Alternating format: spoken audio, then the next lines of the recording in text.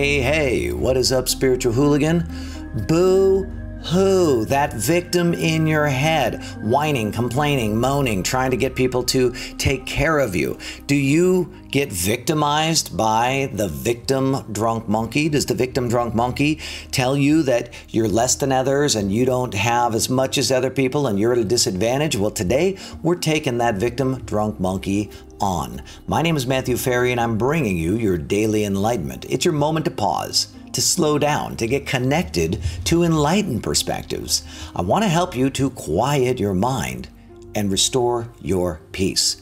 The drunk monkey is the first component that you address in the daily, or not in the daily enlightenment, that's what we're doing, in the rapid enlightenment process. I got to get my words right here. So the rapid enlightenment process, first you have to see the drunk monkey.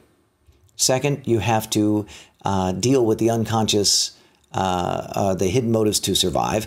And then third, you have to deal with your perspective being a survival perspective, or is it an enlightened perspective? We use muscle testing to distinguish those perspectives. And then you have to learn to recontextualize and literally begin to change your language so that your language represents that all is well. You do those four things and your mind will go quiet.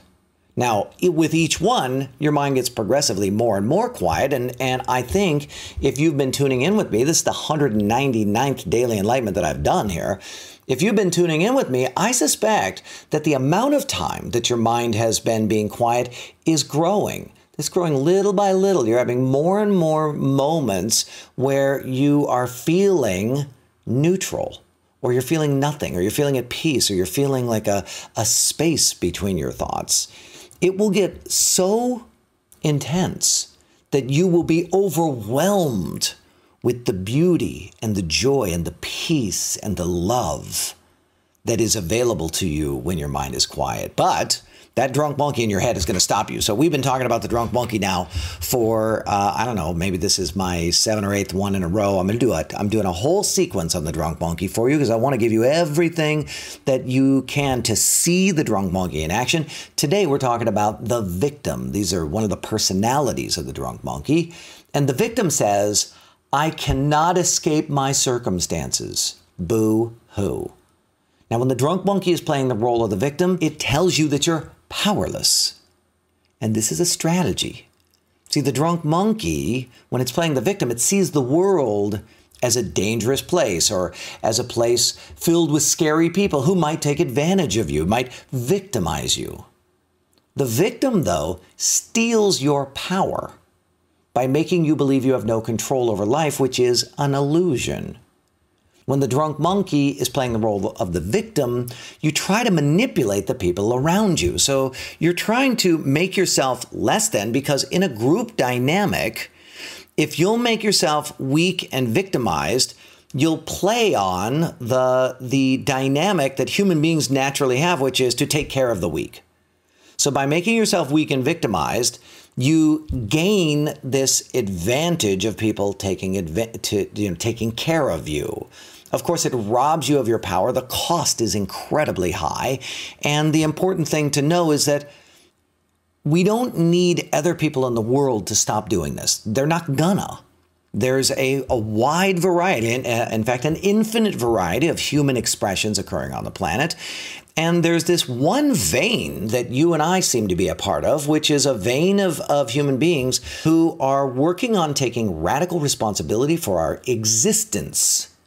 So it's not existence on the outside. The outside, I mean, look around, it's pretty good. You know what I'm saying? The outside is rocking. But our existence, as in our experience of existence, inner optimization, you and I are that. So when we're playing the role of the victim, when the drunk monkey's kicking in and it's doing victim thoughts for us, it actually robs us of this thing that we actually are. You are, I am, we are enlightenment coming into being on the planet as a full-fledged way of operating. That's what we are.